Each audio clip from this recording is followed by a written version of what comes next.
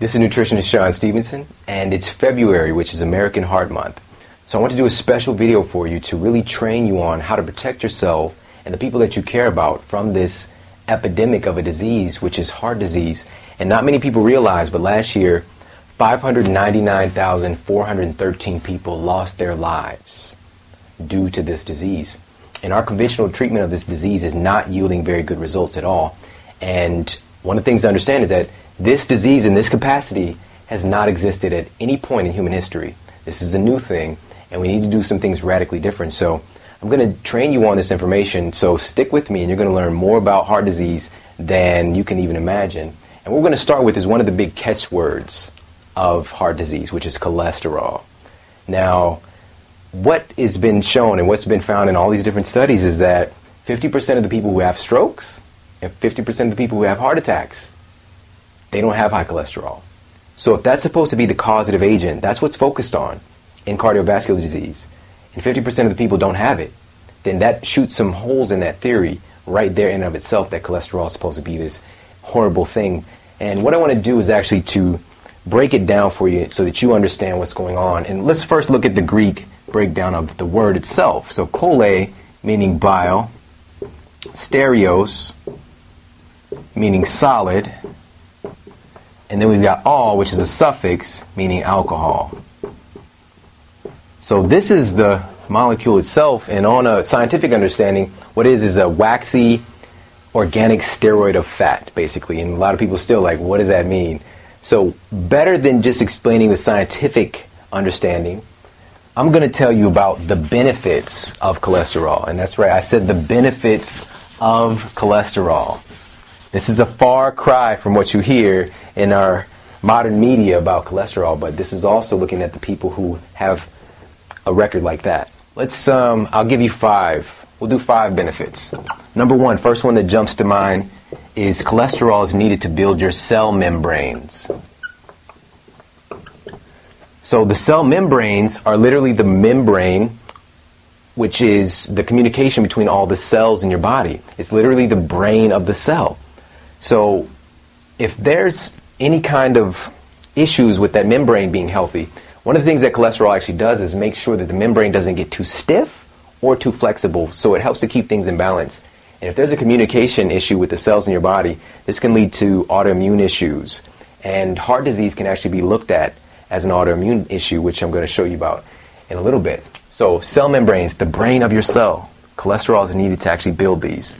Super important in of itself. That should tell you a lot right there. Number 2, let's go with brain. So your brain synapses.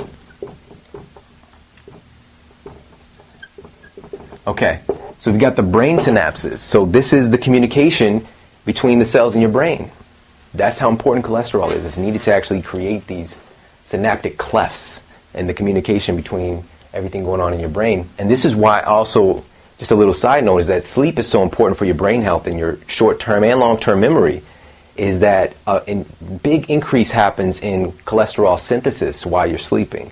Okay, and also what's been found is that when you're taking statins, it's known to be the memory zapper, because it actually lowers your cholesterol, which lowers this process. Okay, so number 3, how about transportation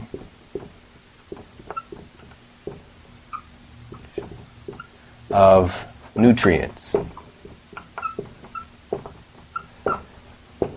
This is one of the big things that cholesterol does. Cholesterol is actually transporting particularly fat-soluble nutrients, fat-soluble vitamins, things like vitamin D, vitamin E, vitamin K, shipping these things to different places in your body. So if your brain needs some vitamin D, it's not going to get there unless cholesterol is there. That's how important it is.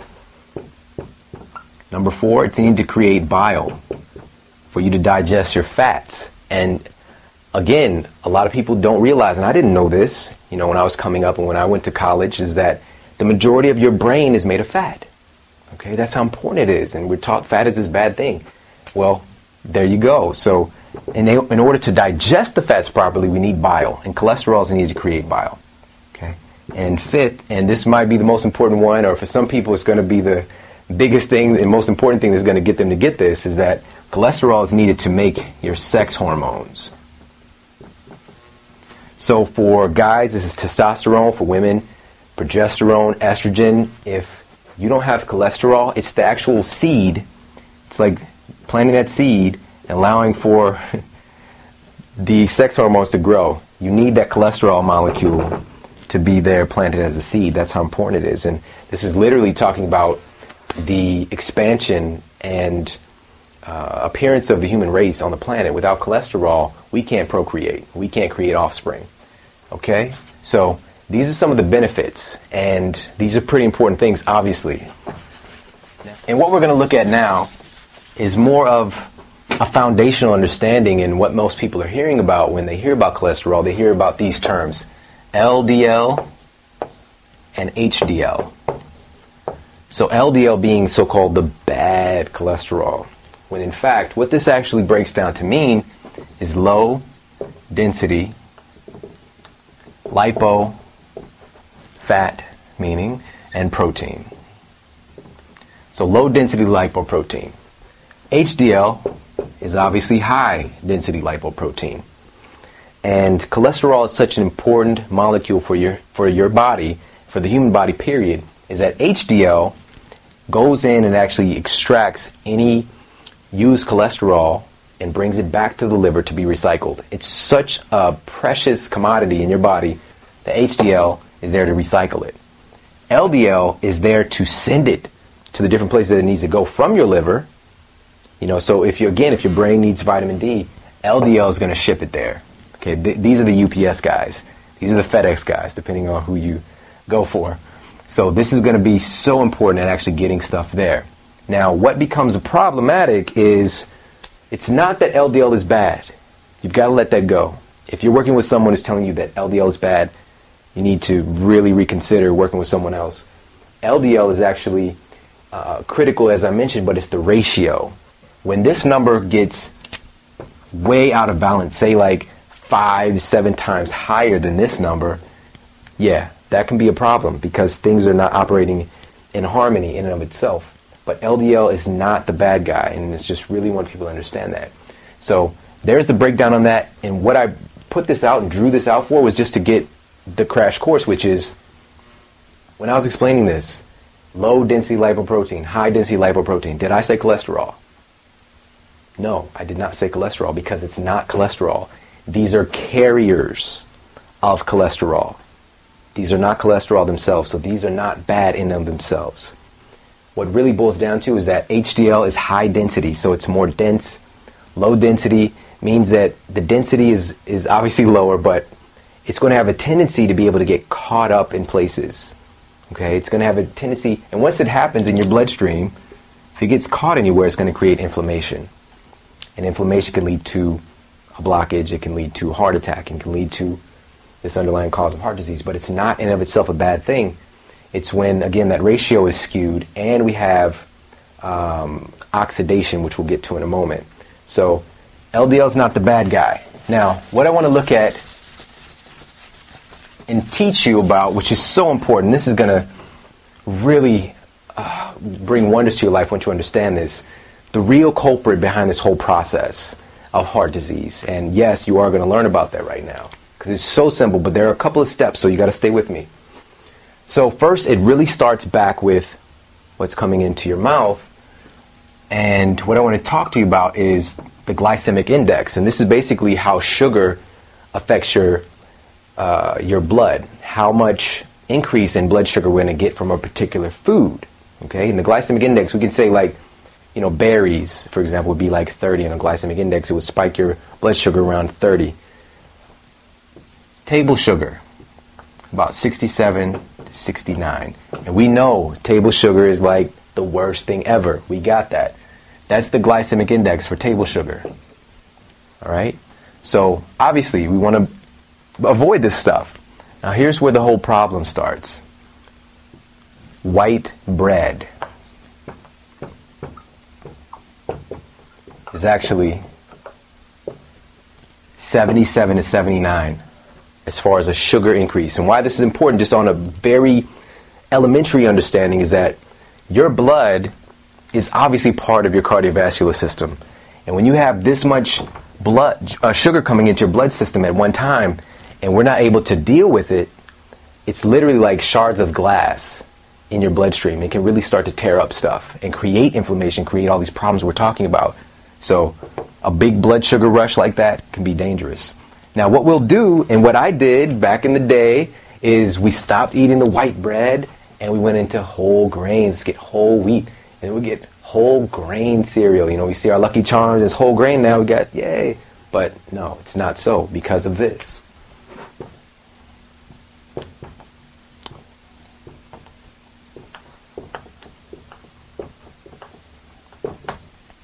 Whole wheat is 75 to 77. This is more than table sugar as far as the effect on your blood. So our so-called healthy stuff, we need to be, you know, that food pyramid, they're telling us to eat the majority of these foods. Guess what's happening is this. When this happens, matter of fact, I'm just going to explain it to you. I'm going to show you how this glycemic load actually creates the heart disease. So when you eat those carbohydrates, let's just say it comes into your mouth, so that's you. There's your eye. Okay. So it comes into your mouth and it's going to go down to your stomach. Okay. And it's going to get hit with hydrochloric acid and all that stuff. So then it's going to go to your small intestine where the microvilli are going to draw that sugar into your bloodstream. Okay. So from this point, all is well, you know, as long as the sugar's in balance, because what your body's going to do if it's a surplus, first of all, you're going to use it for energy. Second, if it's a surplus, it's going to get stored as fat. Okay? Fat doesn't make you fat. Sugars make you fat because it's intrinsically gets stored as fat. Now, if you're like me, I was a 2 sandwich guy. I was a 2-3 burger guy. So I'm not eating a small amount of these carbohydrates. So I'm going to get a big blood sugar spike. And what's going to happen is that when there's too much, our body has this amazing capacity to deal with this stuff, although it's never had to deal with this much throughout human history, because carbohydrates are not available like this, where literally we don't have to do any work at all. We can just go and have all you want. So when this gets into your bloodstream like this, what our body's going to do is actually ship it over to your liver. Okay? So it's going to ship this excess sugar over to your liver to help protect you. And your liver is the most protective organ in your body by far. It is so amazing. So, and some people actually do this process on purpose. If they're endurance athlete, you know, running a marathon, something of that nature, they'll purposely increase their liver glycogen to be able to draw from that throughout their race. Now, what we do in our culture, where it's now been shown that 75% of our country is either overweight or obese, we go past this point as well. So we fill that liver glycogen up too. And now our most protective organ, our bodyguard, it can't put that sugar back into our bloodstream because that will kill us. So what it's going to do, because it's so intelligent, it has these back plans, plan B, plan C.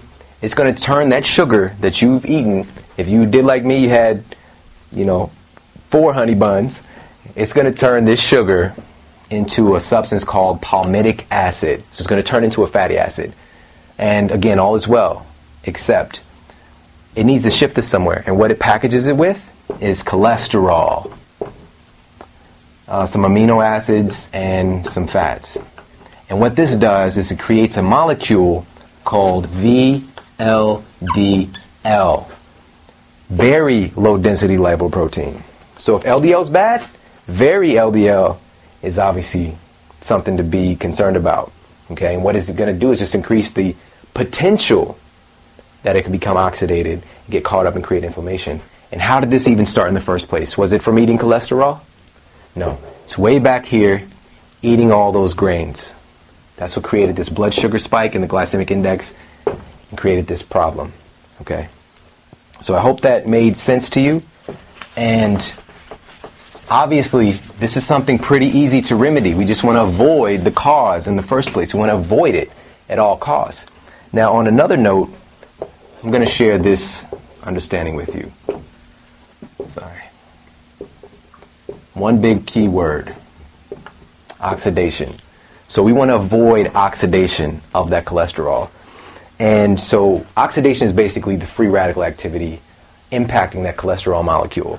And we can do things to block being exposed to excess free radical activity, or we can do things to increase it. This is what most people are doing, and this is why we're dealing with this problem. So some of the things that create more oxidation, and it's been heavily linked to, there's numerous studies, you can just Google it yourself and check it out. And this is something that was one of the first big things that came to mind that I eliminated from my diet many, many years ago, but now it's becoming commonly known. A lot of people get that this is something dangerous. And what it is hydrogenated oils. Okay, so we're taking an oil, a vegetable oil, okay, and we're exposing it to hydrogen to create a substance that gives it a longer shelf life. And if you've heard the wise saying, if it's extending the shelf life of the product, it's shortening your shelf life. So we want to avoid this stuff because it's taking a very flimsy substance and it's actually creating a compound that's actually one molecule from being plastic. Okay, so I'm going to say that again. Hydrogenation of these oils creates a product that's one molecule from being plastic. This is why you can find an old potato chip in your car, or in your car cushion, or at your house, an old French fry. And this is from when I was a kid, and I would be at people's house. And I'm not gross like that where I got French fries in my car cushion, and it still looks the same. It's because it's not real. It should have broken down, but manufacturers are using these things, and luckily in our world today, he's pulled it out of a lot of stuff. A lot of people become aware of this, but it's still being used, and you can help somebody and actually help to save their life by letting them know about this information, because what it is a pro-oxidant. It's going to create inflammation. That plastic can literally start to gum you up. Okay, so we want to avoid stuff like that. We want to avoid other activities that create this process, being in balance with our exercise, not doing too much, not doing too little. Because if you're not using your body, you're going to be exposed to more of this breakdown. Your body's doing so much to try to process all this stuff. But if you're doing too much, it can also be a problem. So you need to do the right amount of exercise. For most people, it's not a question of doing too much. It's doing way too little. It's just starting to get up and move your body and using your circulatory system and turning these things on. But another one that I want to talk about, besides the hydrogenated oils, is high fructose corn syrup. Remember we talked about that glycemic process and how those excess carbohydrates create the VLDL particle. Hydrogenated oils and high fructose corn syrup in particular is going to increase your blood sugar in ways that will just blow your mind, and it's very, very dangerous. And this is a new thing, it's a new invention, and the human body is not really made to handle it very well, and it's been linked to cancer. It could be the number one cause of diabetes in our culture, and obviously heart disease, because anything affecting your cardiovascular system like that is going to be linked to your heart. All right, so lastly, I just want to talk about the fear with LDL. It's not LDL is a bad guy. Okay, what we need to be concerned about more so is the receptor sites for LDL, okay, getting blocked because of eating bad fats like these hydrogenated oils and things of that nature, and also a downregulation of those receptor sites because there's too much of this junk going on in the system in the first place.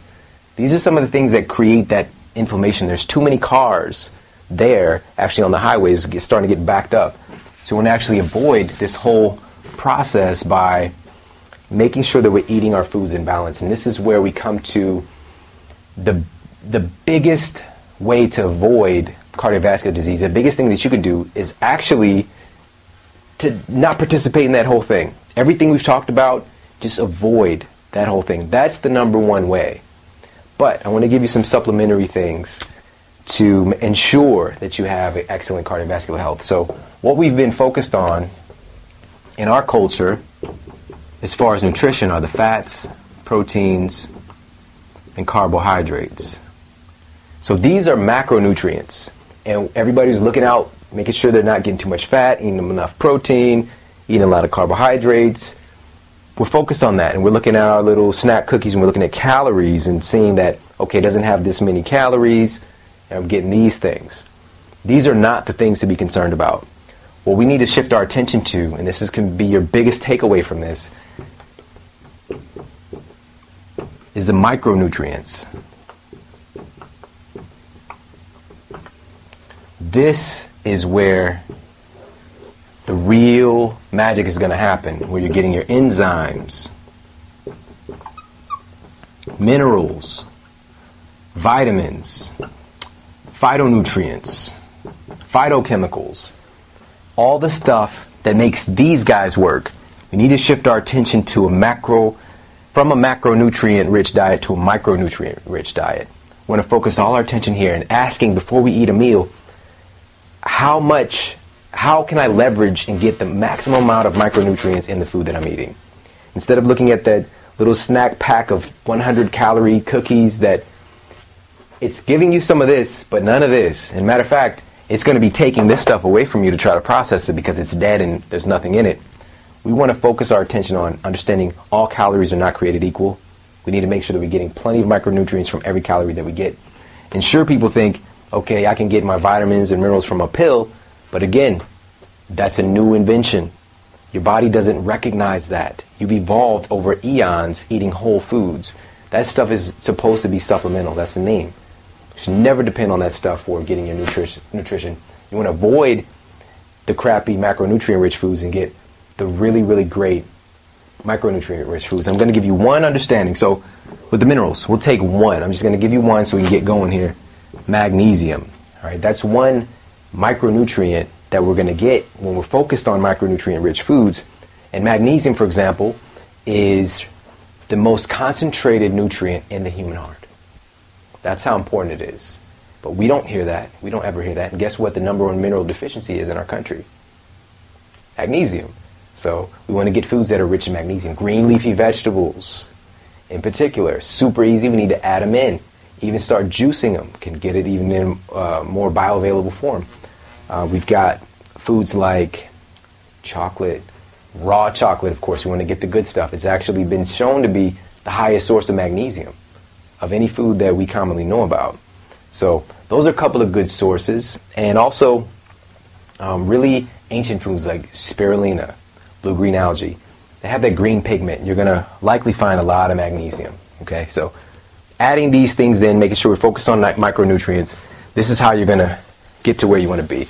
And last thing I'm going to share with you really, really quickly because I think it's so important is the omega-3 fats.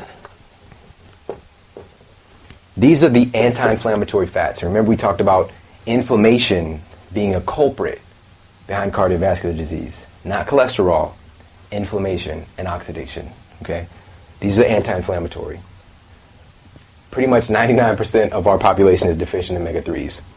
Whereas omega-6, we're getting a lot of those. They're important too. However, this needs to be in balance. These are the pro-inflammatory omega-3s generally. So we want to understand that. And as a whole, as we evolved, according to different studies, we were at about a 1-to-1, maybe to 1-to-2 ratio of omega-3s to omega-6 respectively. Now we're at about a 1-to-20 to 1-to-22 ratio. So our diets are very, very high in omega-6 fats. So we want to avoid this. And how are we doing this? If we're not even eating a lot of vegetable oils, which is a big source of that, we're eating animal foods that are grown on factory farms. And these cows, for example, are eating grains, which grains, again, omega-6 fats, not omega-3s. They're eating grains, and that's not their normal food. So their tissue, their fat matrix that we're eating, if you're eating animal foods, is going to have a lot of omega-6 fats. Okay, so we want to shift over, if you are eating animal foods, to make sure that you're eating grass-fed, and if at all possible, even avoiding that whole thing, because toxins accumulate as you go up in the food chain, avoiding the animal foods at all if you're really concerned about this, because it can be something that, you really need to know what you're doing, especially in our world today. So omega-3 fats versus omega-6 fats. We want to make sure that we're getting plenty of these guys, less of these guys, and just look into what foods these are. Okay, and lastly, how about I share with you some of the sources of omega-3 fats to really get you leveled out. Okay, it's a supplement, but it's going to come from a whole food source. And this could be a great takeaway and action step for you. Fish oil. EPA and DHA are the most important as far as these omega-3 anti-inflammatory fats go. Or krill oil, or you can do a vegan option, which would be algae oil. Either way it goes, you really got to up your game and make sure you get those things in. All right, so I hope that was valuable to you, and I just want to thank you for tuning in and taking advantage of this information. Share this with the people you care about, because it can literally change someone's life. This is Shawn Stevenson signing off, and I'll talk with you soon.